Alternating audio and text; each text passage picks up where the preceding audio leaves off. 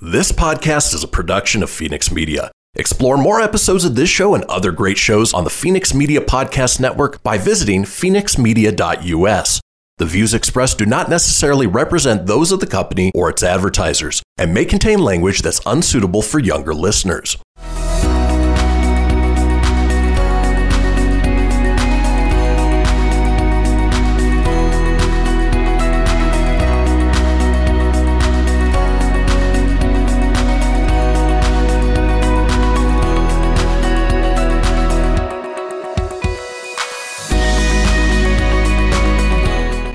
Welcome to the Doggish Podcast, a podcast dedicated to pet parents and the topics, events, and personalities impacting their lives.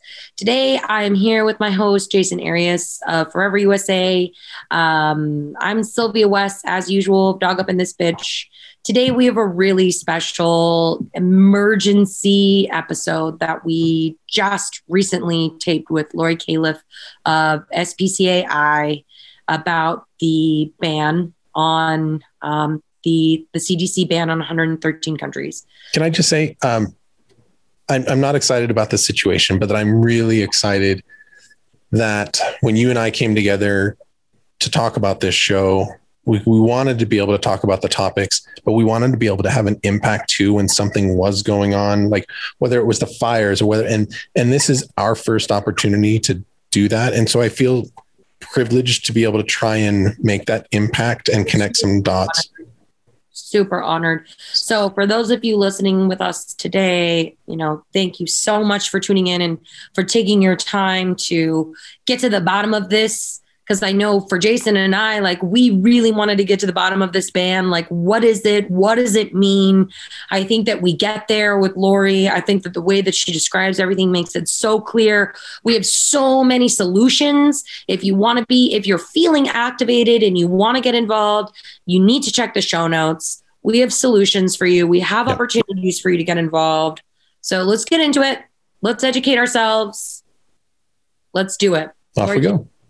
All right, so let's jump into this. I'm fascinated. I feel like there's a ton of stuff that I've only caught bits and pieces of, and then it's gone kind of quiet, except for deep within the animal community. And when I saw your post, it kind of connected a lot of dots for me, Lori, like the impact and what's really going on. So without knowing too much, where do we start on this?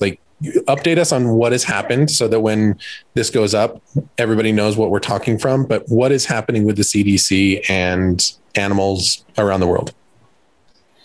Yeah, thank you. So you'd be surprised how many people also don't know what CDC stands for. So the Center for Disease Control. Very good. Yeah. We've all heard a lot about it. Well, I think this last year we probably have heard a lot about it. On July 14th, I think they made this announcement about 2 weeks ago, as June 15th. They announced that they're going to be putting a ban on the importation of dogs from 113 countries. And the reason for this is because they're afraid of rabies entering into the country.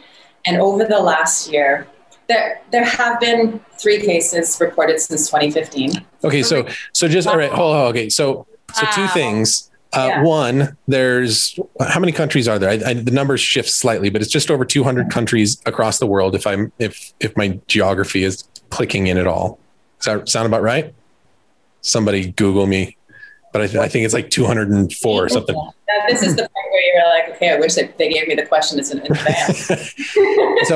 So either way, if I'm even remotely close, so half of the countries have now, the United States is not allowing 195. Yeah. Close. See, look at that. I was giving more credit. So over half of the countries, the United States is no longer allowing the imports of dogs or any animals. Dogs, strictly dogs, and that's from 113 countries. 113. Yeah. Okay. So that's quite impactful. Okay, so it's strictly dogs. And this has nothing to do with COVID. I think that would, even just right now, hearing that, this is for rabies. This has nothing to do with COVID or anything else. Well, let me backtrack a little bit. So I think everything has to do with COVID right now. Sure. The CDC has been quite overwhelmed in the last year, as we all know, and we empathize with them greatly. We know that they've been all their staff has been dedicated to managing and navigating through the pandemic. But part of what the pandemic brought was an influx of dogs coming into the country from other countries around the world. So in large numbers from rescue groups and from breeders as well. Now, unfortunately, some of these, because there was a demand for them. I don't know if you had seen what was going on at the beginning of the pandemic. Everybody was getting to stay at home, and shelters in the U.S., across the U.S., started emptying, which was wonderful to see. I won't go down into too many drop-down menus, but unfortunately, now that restrictions are lifting, the shelters are filling up again. They are seeing more animals come in. However, there was a demand for more dogs, and that's both rescue and bred dogs. Now, unfortunately, some of these, I'll call them institutions, organizations, and for-profit companies that breed dogs, to supply the demand, they falsified some documents. And what the CDC was finding out is that there's such a strategy for the importation of dogs, and we can get onto that on how SPCA International manages that. But it's a process, and there's 3 governing agencies for the importation. So there's the CDC, there's CBP, and there's the USDA. And throughout the last year, there was no unified, streamlined process between the 3 governing organizations. So it's been very difficult to manage the importation of dogs. Again, there's a big increase. So a lot of dogs had to be returned back on flights. And we're talking about coming from China or India, and the dogs landed, they didn't clear customs because their paperwork wasn't up to standard. And these poor dogs had to turn around, not even leave their cage, get right back on the next plane and go back to the country that they originated from. So that has not only, I mean, we don't even have to get onto the stress that causes the animal. A lot of dogs have died in these conditions. 30 plus hours on a plane. Yeah, I mean, even more, because even before a dog or a cat or any animal gets on a plane, there's a process, and you have to show up at the airport at least 3 to 4 hours in advance. And they're sitting in that cage from that time. And by the time after they clear customs, there could be up to another 2 to 3 hours as well. Pardon me? I said just getting through customs. Right. And then, most of them, there's a layover somewhere along the way. So they're in their cage. We always make sure that if we're managing any transports of dogs or cats from overseas, we always have a layover, and we incorporate that into our plan, even if it costs extra, just to give the animal a break overnight, wherever they're going. So this put not just a burden on the CDC and CBP and the USDA, but also the airlines. So what happens is the airlines become responsible for the return of the dogs back into the country. And some of these trips, they don't have return flights right away. So some of these dogs are sitting in customs for 2 to 3 days without being let out of their cage and then having to get on another flight back. It was absolute tragedy.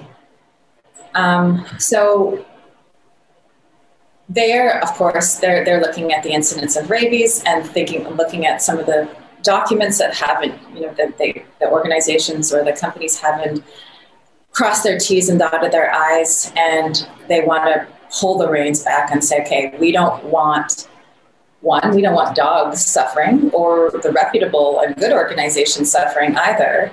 Let's pull back and see what we can do to take a pause, because it's a temporary ban. They're looking at about a year, and to see how we could restructure the whole process of importation. I can go on if you'd like. I feel like it's kind of an overcorrection.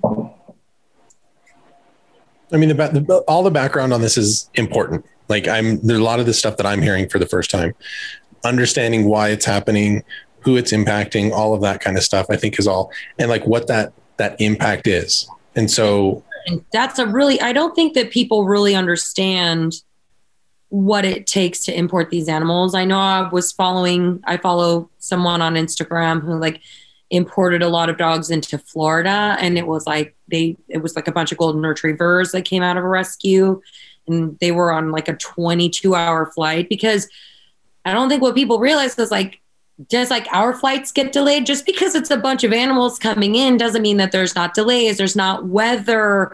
They might sit on the tarmac for 3 hours waiting for clearance to fly. Like any number of things can go wrong.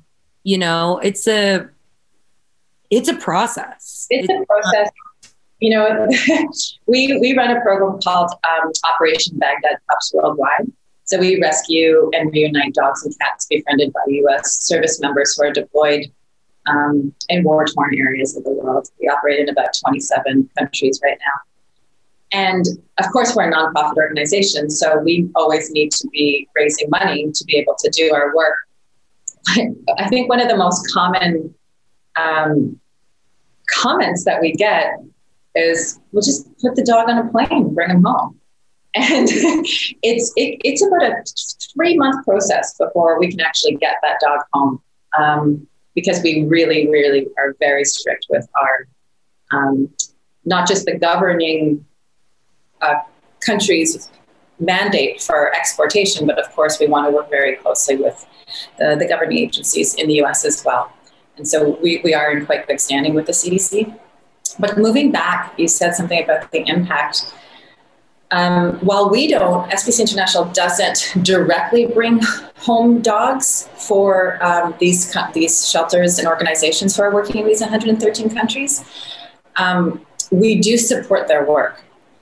And their work is basically TNVRing, which is trap, neuter, vaccinate, and release. And we're talking about mass rabies vaccination clinics around the world, where rabies is precedent. And also to be able to educate the public and to be able to treat illness of other sorts, manage cruelty, injury, and whatnot. So what this does is, because these countries, the organizations, the reputable animal welfare organizations who work in these countries and who are our partners, we have about 350 active partners right now around the world. Wow. What this means is they rely almost solely on adoptions overseas. Mm. And what this means is that they can't rescue more stray dogs from the streets. They can't help the injured. They can't even do rabies vaccination clinics, because all their resources and all their funding is going to go to the animals that they have in their care. So it's also a mental health issue too, for the people who have dedicated their entire existence to running these organizations and doing these rescues. So here's my other question, based on location. So, I mean, we're talking about 113 countries, but I don't know what that country list is, but I would assume that all the big ones that we're familiar with, are they all on that list? Yeah, I mean, the majority, like China, Thailand, Ukraine, Lebanon, Iraq, Syria, all the Middle Eastern countries, a lot of African countries as well, Caribbean countries. There's a list. All you have to do is basically Google CDC dog, and it'll show you the list of 113 countries. But just moving back to what I was getting on, it's not just for the dogs. What happens now, and forgive me, I'm probably going to use this this reference many times on this podcast. What happens now is there's a great ripple effect. And there are going to be more dogs in the streets who are not getting spayed and neutered or vaccinated.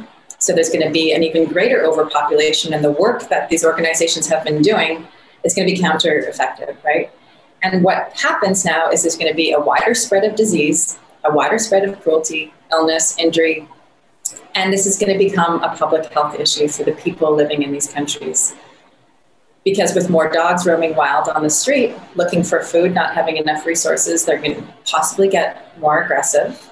There will be a higher rate of transmission of disease, including rabies, which, of course, people can get bitten by these dogs.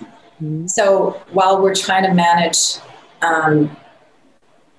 the effectiveness of lowering the probability, or the possibility, I should say, of any rabies coming into the U.S., what we're doing is we're creating this stream of the possibility of rabies in these countries for people. And the US is one of the biggest philanthropic countries in the world. And I think this is going to become a public health issue. And last on that note, usually the government in these countries, their immediate response is to do massive poisoning dog culls in many ways, whether it's shooting, poison, or any other sort. We don't even have to get into that. But that in itself is a public health issue too, because you have dogs dying in the street, you have children witnessing this, you have dogs who don't even completely die as well, which sounds so awful. So this is going to have a massive, massive ripple effect on the work that our organizations do. And it's going to become a problem for our organization too, because we obviously want to support our partners in their work, but they're going to need more funding, more support. And it's just going to be this rolling ripple effect for a long time. And even if the ban lifts in the next year, or hopefully if it gets overturned in the next little while, I think we'll feel the effects on it for quite some time, a lot longer than we think.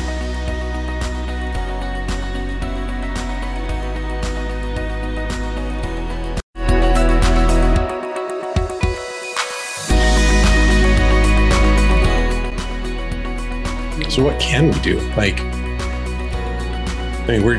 know we're trying to tell as many people about this as possible, but I don't think the CDC is going to sit down and listen to this podcast exactly. What kind of impact can we make as a whole to either end this sooner or support, support. So let's just assume that this is happening. How can we support these other locations and these other countries and feel like we're making some kind of impact? Well, I'm actually going to I'm going to pull up something for you that we can share with your followers. So the way that our organization is always run in any project or any conflict or crisis that we get involved in is we try to find solutions and we try to work with the government. I know that there are a lot of people right now who are very, very upset by this ban, and they want to go in there kicking and screaming and, badmouth the CDC. Again, we understand the plight of the CDC. We know that they're overworked. We want to come in and be able to offer solutions and give our assistance. So at this time, there is a solution, and it's quite straightforward. And it's what the UK and Hawaii has been doing. And it's an effective protocol for a number of years right now. And what this is a requirement for all dogs that enter into the United States have a microchip, that they have a rabies serology test. So we know that they have enough immunity against the virus, not just the vaccine, and to have a more streamlined process so that before, and of course, working with a customs broker, but that is something that was suggested to us about 2 years ago. So we have always done that.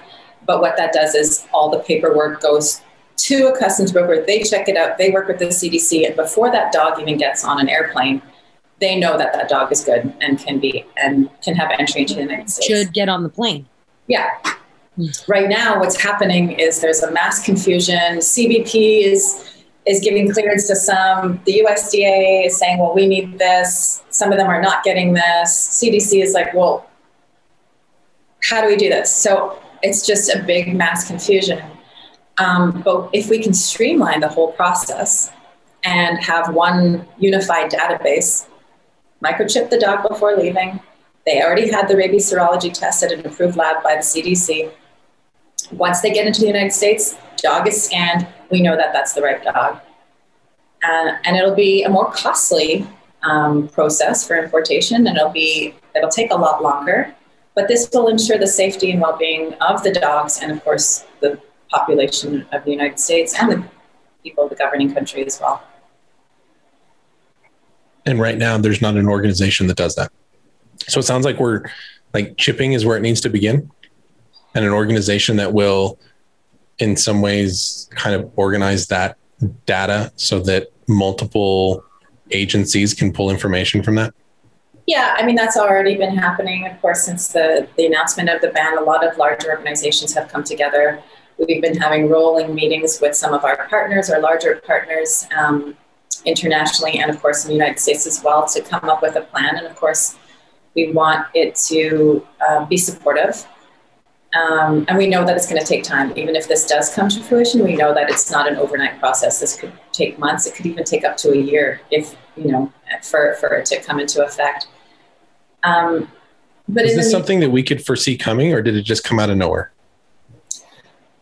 It came out of nowhere. It came as a big surprise to every organization. What we have learned is that this was probably in the making for quite some time.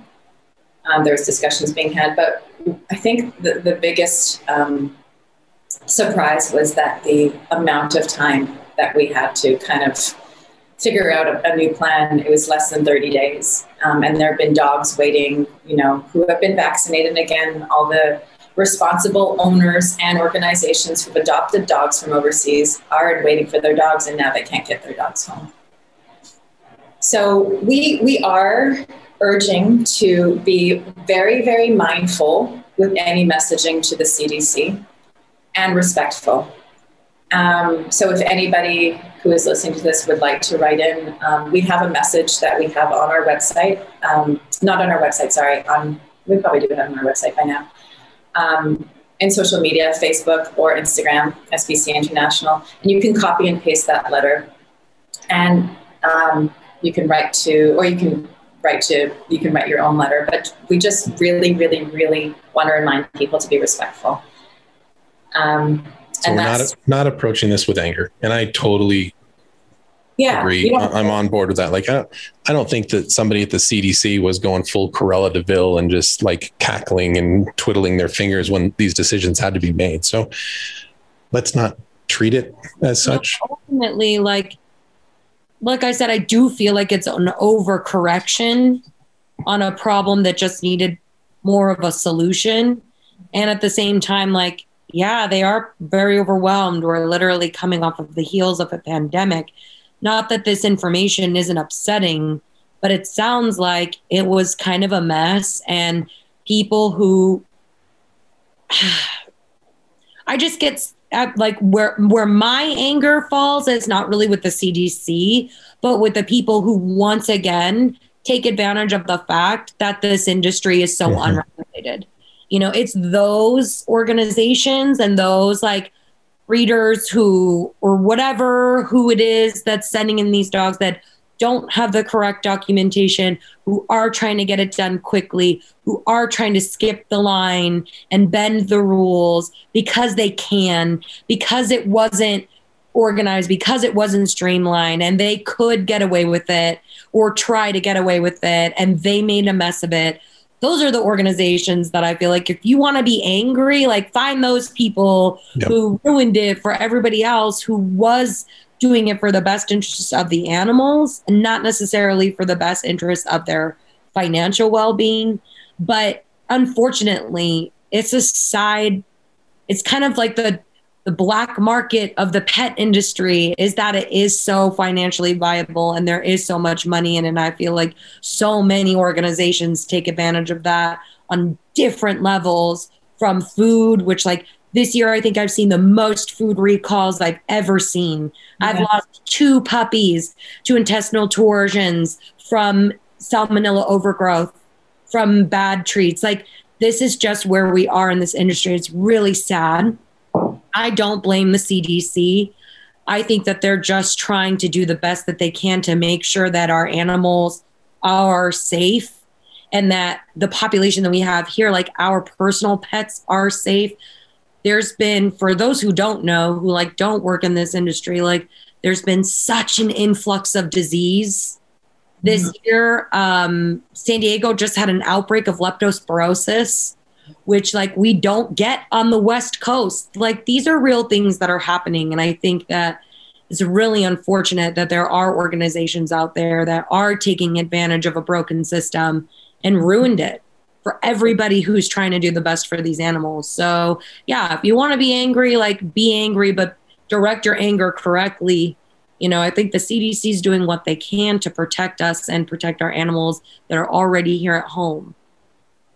And the people, of course, too. And the people. Yes, you can get rabies, humans. It is zoologically transferable, like a lot of diseases. But yes, it can kill you. It's not a good one, So isn't that the one where you got to get the shot in the stomach? Yeah, like 10 or something. Right? Yeah. Yeah, it's a shame. I have to say, like, it's just. I just, when I first read about the ban, I just I bowed my head and I was like, because somebody else, just if it's the same story, we've heard it every day, it's just a few bad apples. They ruin the bunch, you know? And it sucks. It sucks because you're right. We do have animals. I have so many clients who I know in this last year have adopted from China. We interviewed Megan, whose dog is from the Dominican Republic. Like, this is real work that's being lost right now. It's horrifying. It's heartbreaking. Yeah. I think it was close to 1 million, they said, from those countries that are 1 million dogs that are imported into the United States from these countries. And that's 1 million. That's not just those lives saved. That's like, you can double, triple that because those lives are coming in. That makes more space. That also gives them more funding to be able to do, like I said, the work that they're doing in their country. And it's removing that hope that these organizations, their livelihood, their dream to help animals, it's just been taken away. And I think that it's going to have a really big, there's going to be a mental health crisis as well with, again, these reputable organizations who really do their due diligence. Do you know what percentage of animals that the United States adopts versus the rest of the world?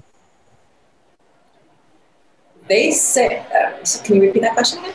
So I'm going to make the assumption based on parts of this conversation that the United States brings in more adopted animals than most, if not all, other countries in the world. Mm-hmm. Is that true? So what I'm saying, right? So you've got Asia and you've got the United States and you've got you have other large countries, but the fact that the United States is closing means that 50% of the adopted animals that were typically being exported from another country are no longer. Do you see what I'm saying? I do. Yeah. What percentage of impact would you potentially, and maybe you don't have those numbers. I just figure.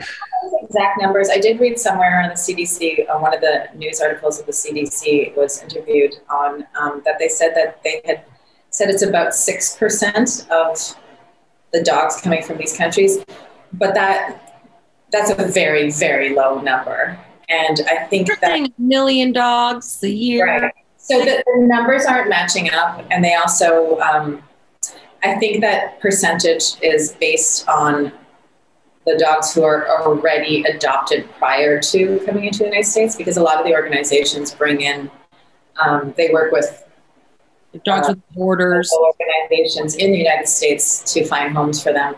So yeah, that's a good question, Jason. I'm not quite sure on the number. And again, so this is just my ignorance. Is Canada and Mexico on those lists? No. Okay, so Mexico, that's a good question. Canada is not on that list. So you can imagine what's happening now. Uh-oh. So a lot of organizations are already turning to Canada because they're scrambling right now to get dogs out before the July 14th ban. So are we, because our one program that we do bring home dogs for the soldiers, we have dogs in waiting, but only 17 right now out of the 30 or so that is in our program will be able to come to the United States in time. But we started to rush, and finding flights for dogs right now is almost impossible. And the prices are skyrocketing as well. So a lot of organizations will be turning to Canada. The UK is another country that adopts out a lot of dogs from Eastern European countries or the Middle East. And Germany is another one. So I would say Germany, the UK, maybe the Netherlands as well, and Canada do a lot of adoption. But safe to say that US would probably be the biggest one. What's crazy to me, just like sidebar, unrelated, but I don't know, like, to me, like the whole airline situation, it just reminds me of like the housing situation. Like, I don't know why housing makes it so difficult for people to own pets and airlines make it so difficult for animals to fly when like we're such an animal centric culture anymore. It just blows my mind that they're just isolating such a huge population of income potential. Yeah. It's a good point, but moving back to it, because the way that the rules have been going thus far is that once the airline actually accepts an animal on board. And I was up at 6:30 this morning working with, we had 2 dogs coming in from the Ukraine for an army medic who was there. And they put us through the ringer. We had all the paperwork done weeks in advance. We had to get it redone. At the very last moment, they decided they don't want the dogs on board because they don't believe it's for a U.S. soldier. I had to contact the U.S. soldier, find him, and get his deployment orders. And even that wasn't enough. They wanted proof that he took a flight to Ukraine and back. So that is because the airline has to take that responsibility. Once that dog is brought in and checked in, it's their responsibility for their health, their safety, their well-being until the dog clears customs on the other side. So I think that while it is, for the airlines a lucrative industry, it's also a lot of responsibility and putting a lot of staff to manage that. And if you've been following the news with some airlines, I mean, they've had some issues with, they've put an embargo. A lot of major airlines put an embargo on the transport of dogs because of those issues, just so that they can just reset and recalibrate the way that they are operating. So yeah, there's so many moving pieces. Okay, so I'm reading and listening at the same time because I wanted to know which countries were on here while we're having this conversation. Mexico's not on the list. China is on the list except for Hong Kong and Taiwan. And I was reading at the top here, beginning July 14th, 2021, there's a temporary suspension, which was what we've been talking about from these countries. And we'll list this on the blog as well. On an extremely limited basis, the CDC has authority to issue advanced written approval. So there is a CDC dog import permit if you would like to bring in a dog from a high risk country. If you would wish to import a dog from a high risk country, you must request advanced written approval from the CDC by emailing, and they give you the email address here, at least 30 business days, 6 weeks before you intend to enter the United States. No CDC dog import permits are issued upon arrival. Dogs that arrive from high-risk countries without advanced written approval will be denied entry and returned to the country of departure. Yeah. Do you want me to talk a little bit more about those permits? Yes. Like how hard are those to get? Because I mean, this, like reading this from the outside, it sounds like there's hope for something, but it doesn't sound at the same time. Like if you're sending in dogs that don't necessarily have a home right away, or like, what's your take on all of that? So there won't be any entry for dogs that don't have home right away. So that permit doesn't exist for organizations who are sending dogs to other organizations in the U.S. to find them good families. So they're taken out of the equation right away.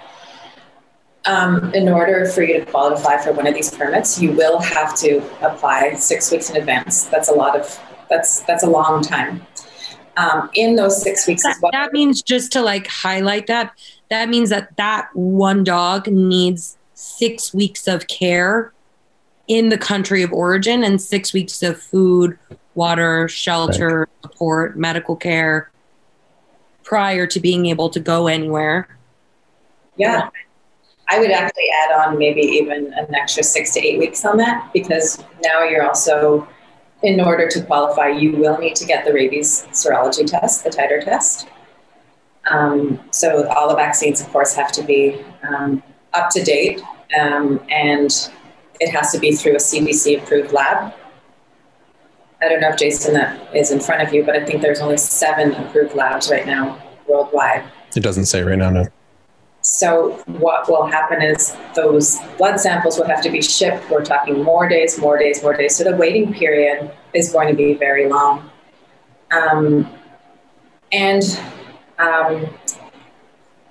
There's changes happening every day to what's happening.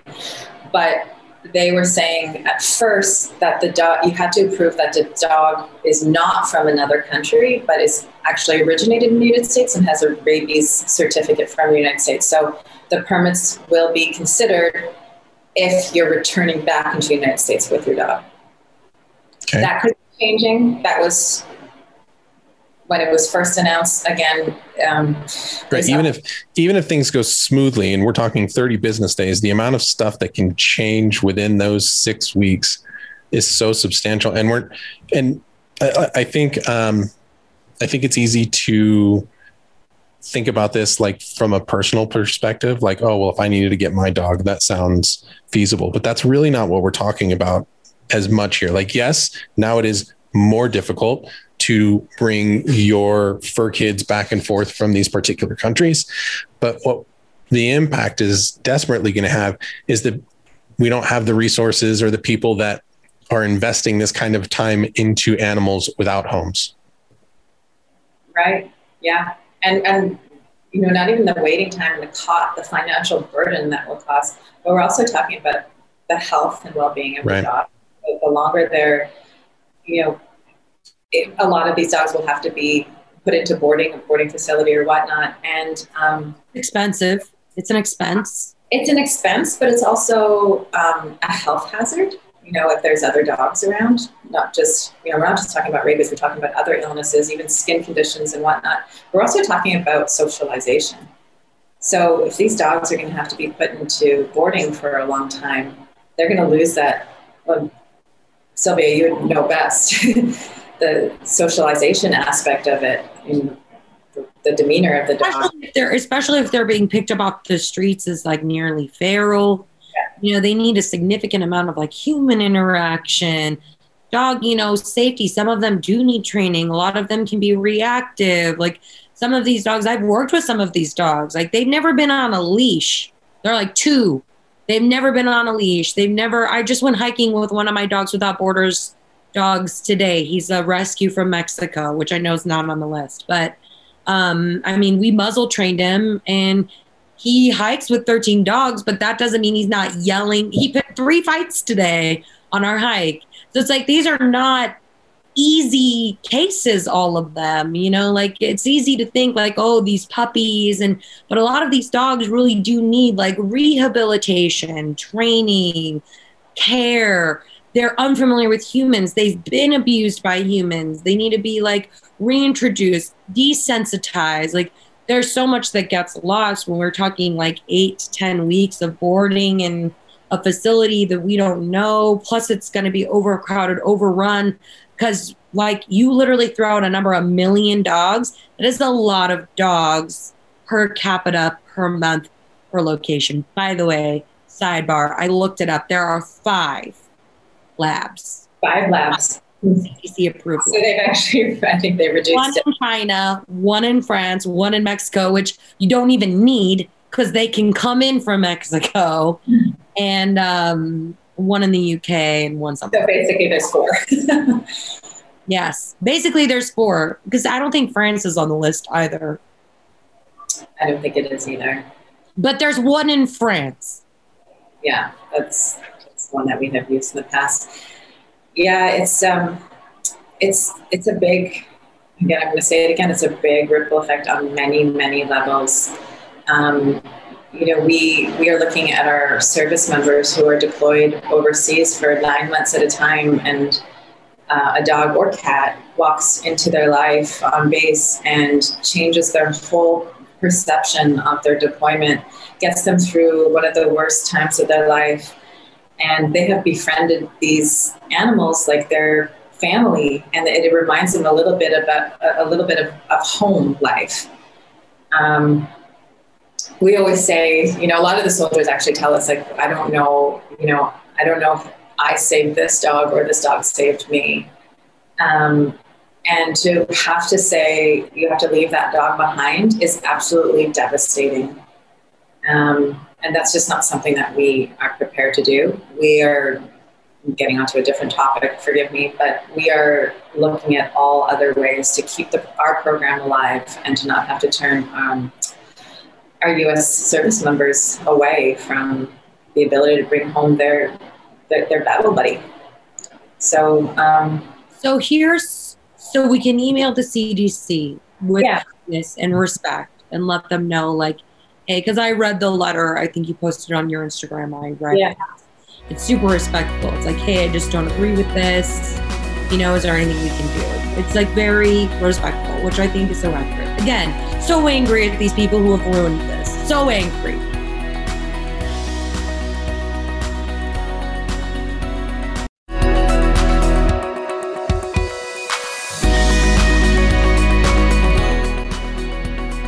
Like, what are some organizations that are overseas that are doing like the spay and neuter work and doing the rabies vaccines and doing that? Like, where are places that, like, if people have the means and they can donate, like, where should they be sending their dollars? Where is it going to have the most impact? Yeah, thank you for asking that. We have, again, over 250 active partners around the world, I would say the majority who are on this banned list. One of our biggest partners in Lebanon, Beirut for the Ethical Treatment of Animals, it's called BETA. They have been working with the government for a number of years. They do things so properly. They have over 850 dogs in their care. They rely solely on bringing into the United States. And just to give you an example, they had one dog adopted in the country in the last 4 weeks. So this is vast devastation for them. And so they won't be able to, they're already struggling with the funding. Lebanon has been hit hard in the last year.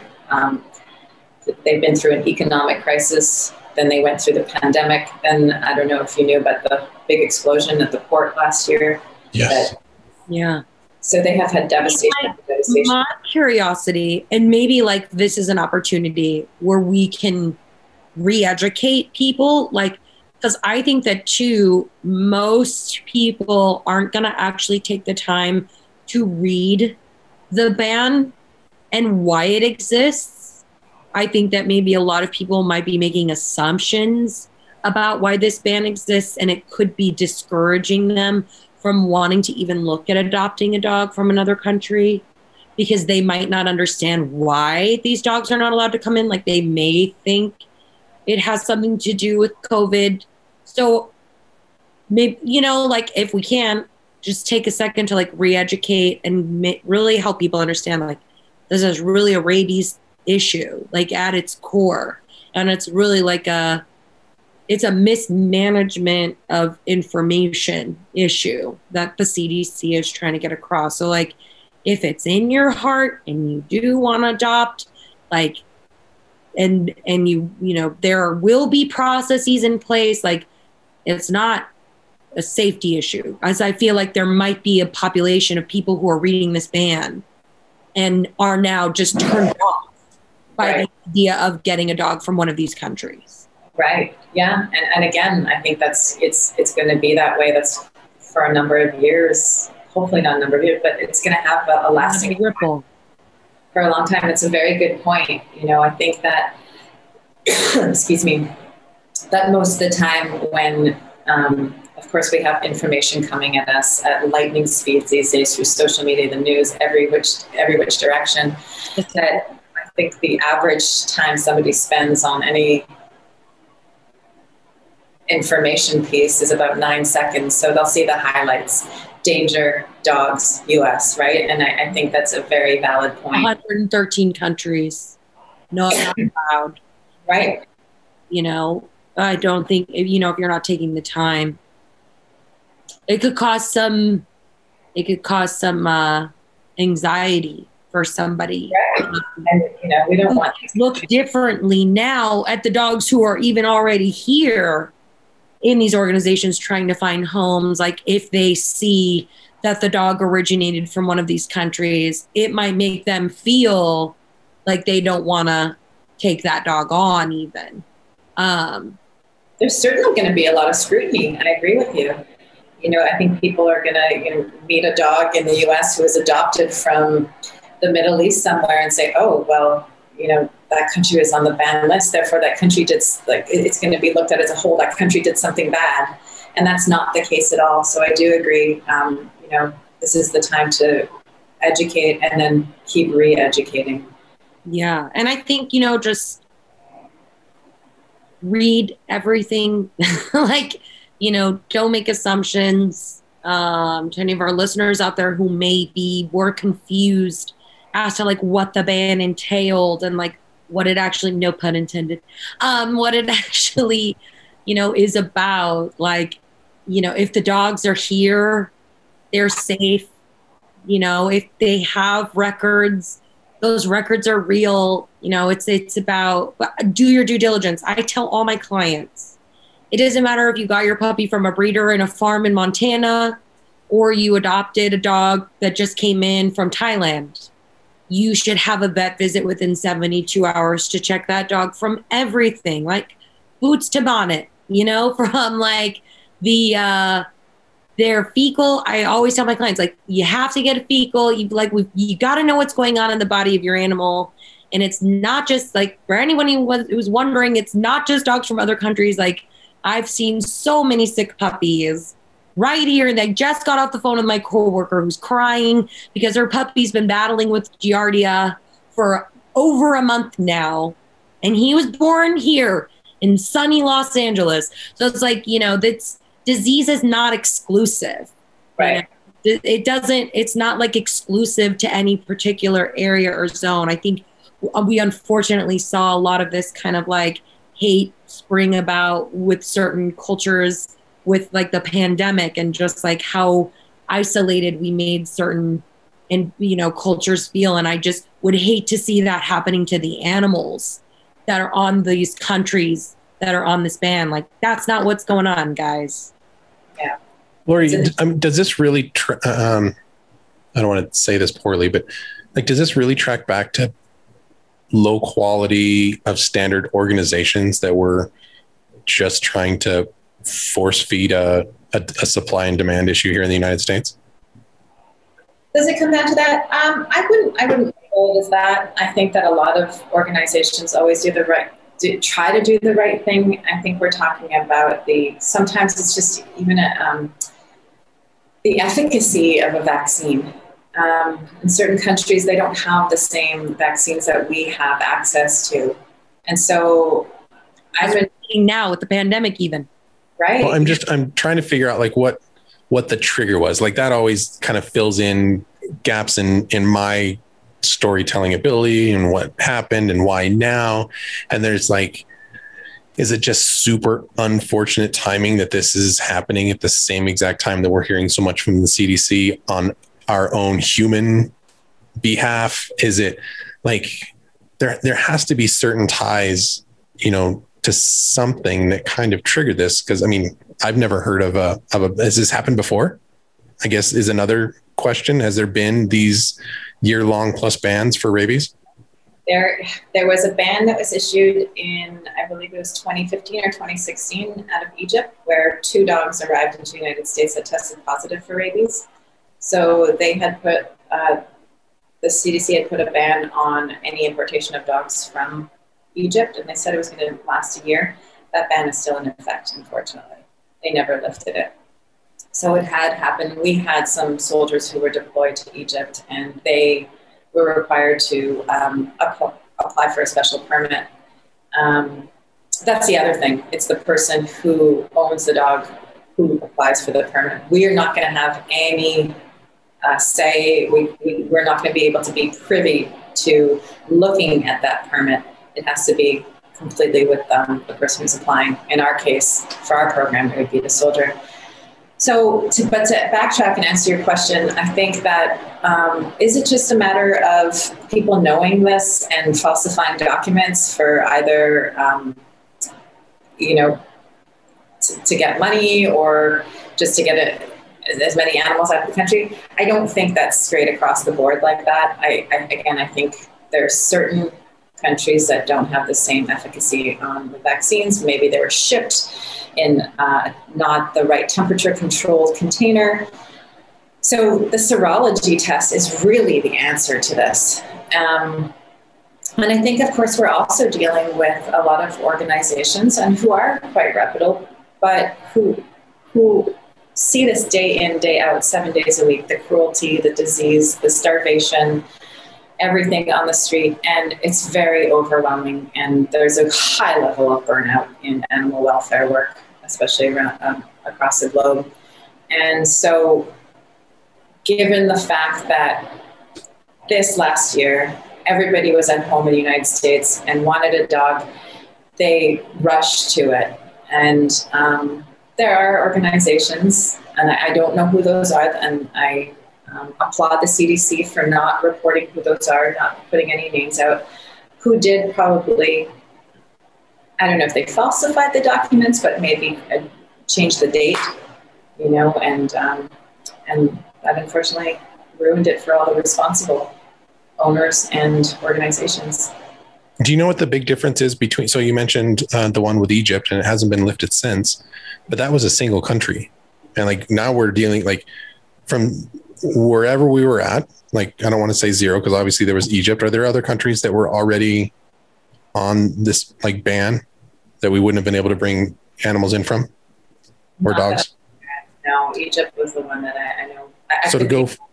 So to go from 1 to 113, it's not like even this is centralized in a particular area. Like, hey, these countries, clustered here. Like, it's a lot. Like that's where like I'm trying to wrap my brain around. I mean, the logical nature of how we went from 1 to 113, and that makes any sense. And again, like, I'm not trying to tell the CDC how to do their job. I think they've got enough people doing that right now as is. I'm just trying to get a basic understanding so that moving forward, at least the people in our audience can like, this is how we can try and keep something like this from happening again. This is how we can make an impact, when it is happening now, like all of these different things. I think what happened, if I had to take an educated guess, is that, they saw some paperwork that wasn't done right from maybe a handful of countries, maybe a dozen countries. And then they started looking at their records on where the vast majority of the dogs were coming from around the world. And they said, well, if it's coming from here, it's coming from there.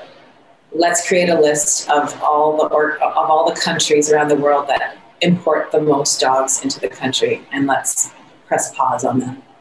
And I think, and it's, for lack of better words, I agree. It's overwhelming from going from 1 to 113. Doesn't make sense to me. Could have went to like 10. Yeah. Not to be funny, but seriously. Well, we would like to see just, instead of the ban and putting the ban on countries, working with strict regulations. And even as a whole, as an agency or organization, you be required to apply for a special permit to be able to even consider bringing in dogs in the future, even with this, so like you have to be awarded a license to be able to import dogs. But for now, unfortunately, the ban is going to be in effect no matter how much pushback there has been over the last couple of weeks. It will begin on July 14th. So this isn't going to be something that's like a rolling, like checking in every once in a while. Like, okay, so we're going to make sure that we're testing here or watching numbers there. Like what we're all used to across the world now, like we're watching, the COVID levels go up and down in a particular area. Like there's nothing like that for the next year with hopes of like, well, if the numbers drop below this, or we meet this criteria in the next 3 months, then the ban would be lifted. Like this is just going to be a hard stamp in the ground, and we need to have it fixed by the time it's over. I don't think so. I think that there are a lot of discussions that we're having, again, with not directly with the CDC, but with our partners who do import, who have a direct relationship with the CDC. I don't think that this is what they, this is like, okay, let's punish everybody. This is not what they want to do for solutions. And they did say if things get streamlined and things get better, then, potentially it can get overturned, or maybe there'll be a new mandate, like I just said, for organizations to have to apply. I don't know. This is all up in the air right now. Ultimately, it's like you said in the beginning. It's like the CDC is not out to get everybody. This sucks and it's really painful. And I think it's probably opening a lot of people's eyes as to maybe what is happening with the importation of these animals. I've learned a lot in this conversation too about what's going on. And a lot of it is absolutely unacceptable.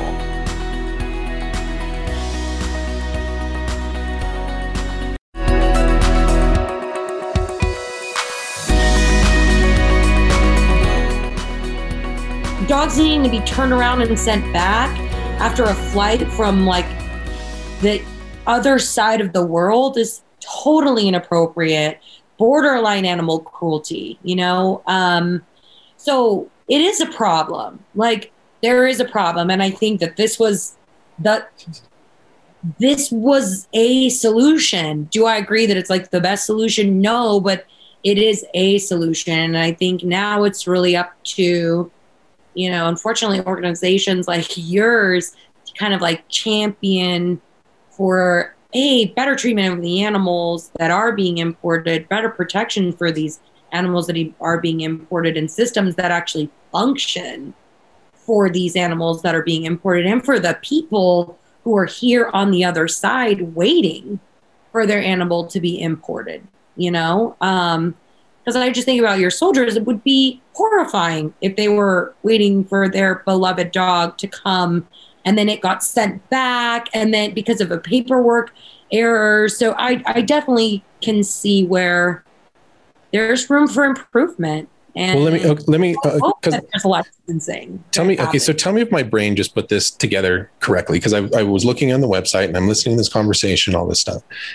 And from what I'm gathering, that this is not, because this will also, if I'm correct, this is in benefit of the stigma against the rescue animals. So this doesn't have as much to do with the animals as much as it has to do with the process. And to me, it sounds like there has been a ban that has been put on the process, not on the animals.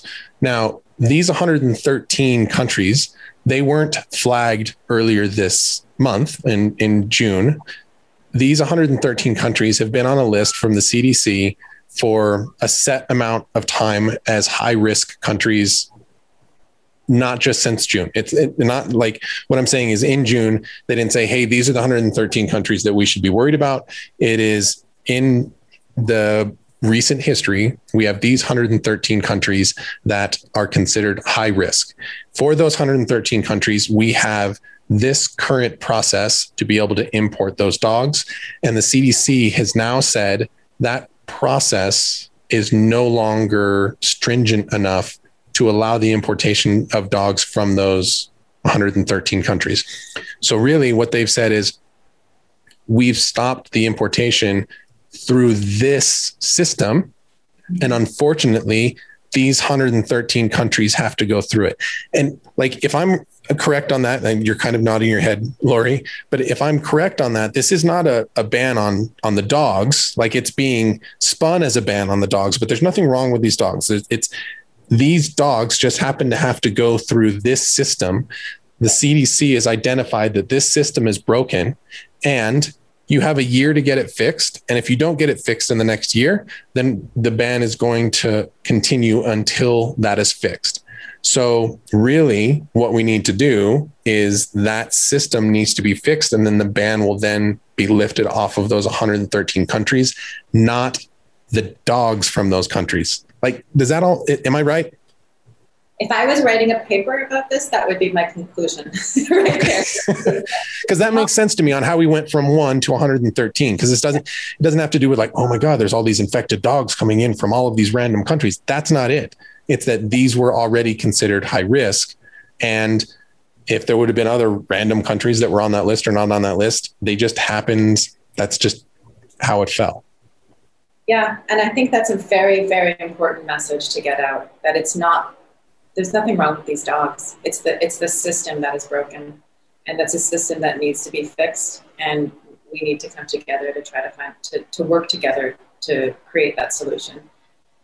And we are, and there are many organizations who are coming together to work together. And there are many organizations who have direct communication with congressmen and women as well, who are not in support of the ban as well. So who will be speaking on behalf of the organizations and the dogs on a congressional. At the end of the day, they're the ones ultimately paying this price. Yeah. So we can hold out some hope that somewhere along the line, somebody could potentially step in, strong arm things and be like, look, this is a little excessive. Why don't we put something into place like, okay, we're going to let you know that if this isn't fixed in the next year, then we're going to start the ban, as opposed to just surprise ban. Now you got to figure it out. Yeah. Let's go back to like how we started this conversation with the organizations and the people who work around the world. This is their hope. And I think that we need to have that hope here too. And can we write a letter? Can we write to our Congress people and say, hey, this is really important to me. Can we figure out a solution? Can we prioritize this? Absolutely. Again, respectively, we're encouraging our followers to respectively write to their Congress offices in their state. And from what I've already received back in information, they're listening. And a lot of these men and women are big animal lovers too. So yeah, that's another encouragement for sure. Okay, so don't lose hope. Write a letter to the CDC. Okay. We're not. What happened? Said don't lose hope. No. Write a letter to your congressperson. Yeah. Write a respectful letter to the CDC. Donate to these organizations that are on the ground, caring for these animals actively. Just because they can't come here, especially because they can't come here, they need support. They need care. They need housing. They need food. So don't sleep on them. There's nothing wrong with these animals. They still need love. They still need saving. They just can't come here. But that doesn't mean that we need to give up on them where they are. I love that message. I think it's really important for everybody to know that these are the voiceless. The dogs can't speak for themselves, but all of us can speak for them, and all of us can make a difference. They didn't do anything wrong, you guys. They didn't do anything wrong. They still need help. They're still there. There are still people there trying to help them. Like, just because this ban exists doesn't mean that, like, all of a sudden everyone has stopped helping dogs in China. Everyone has just stopped rescuing stray dogs off the street in, Croatia. Like, that's not what's going on. Like, these people are still there. They're still doing it. They're still in Baghdad. They're still in Moscow. They're still collecting these animals and helping them and saving them. They still need support. These organizations need more support than ever. You're right. Support and vaccines and enough money to get their paperwork done correctly so that they can come here. Even more so. They need microchips. They're going to need this medical care. So I think we'll put a bunch of stuff in the show notes.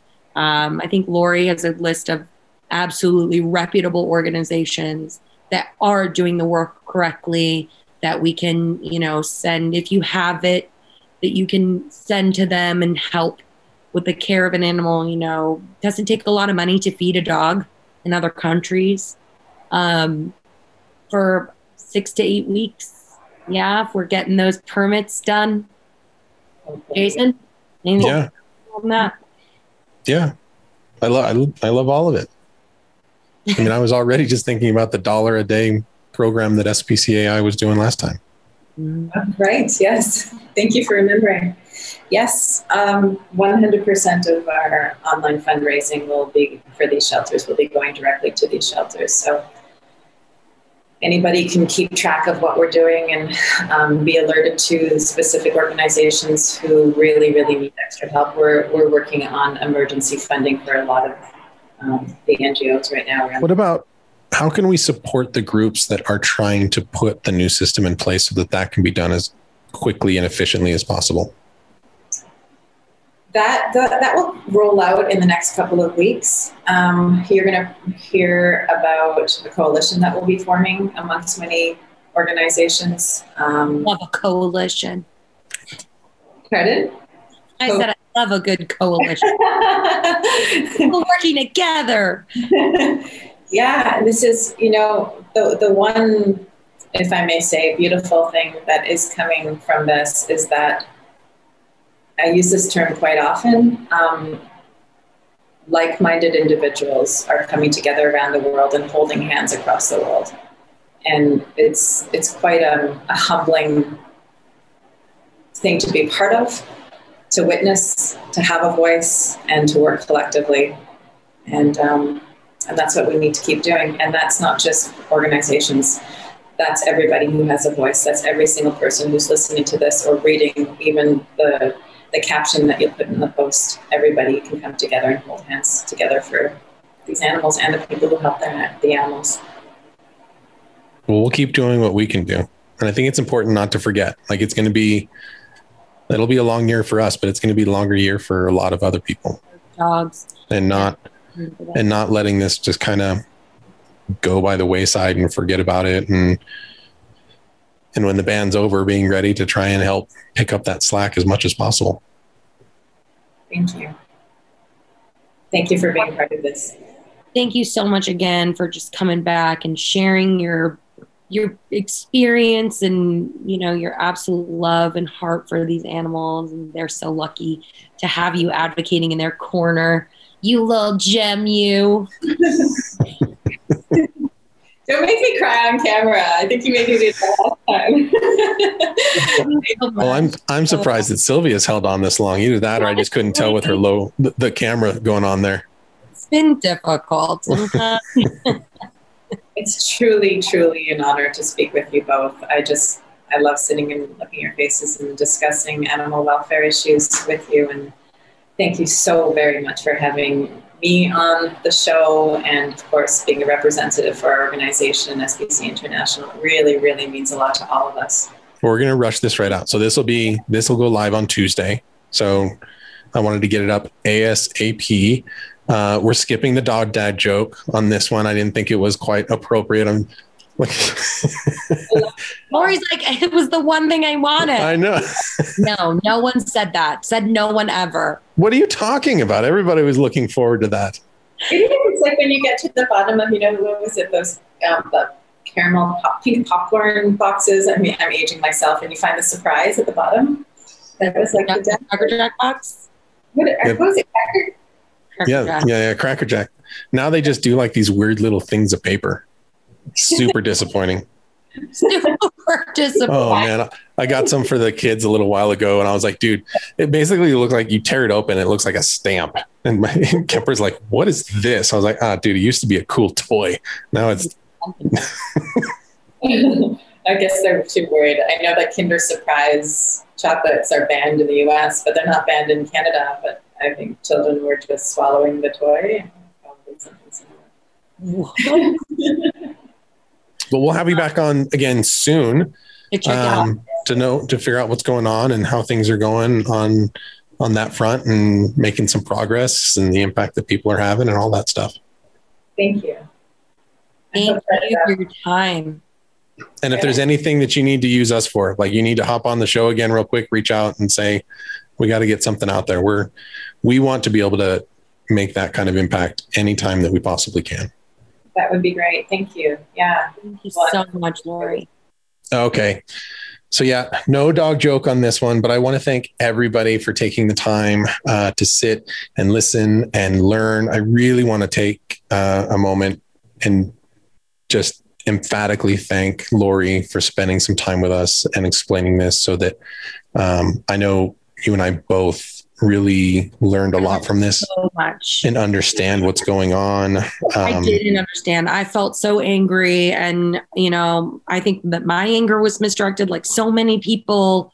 So I just feel like I feel empowered now. Like I feel hopeful. Yeah. So I'm so glad we did this. I hope that our listeners got as much out of it as I did. Yep. Make sure to subscribe.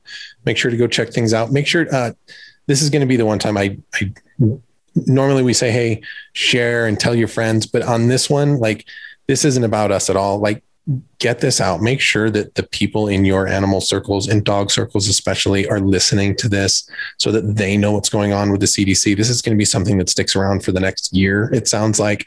So we need to stick with it. We need to understand what's going on. We need to know what we can do to avoid it moving forward. Accountable. So please share this. Even if you're just taking a clip, take your notes, get it out there, so that we don't have people that are pointing the anger in the wrong direction.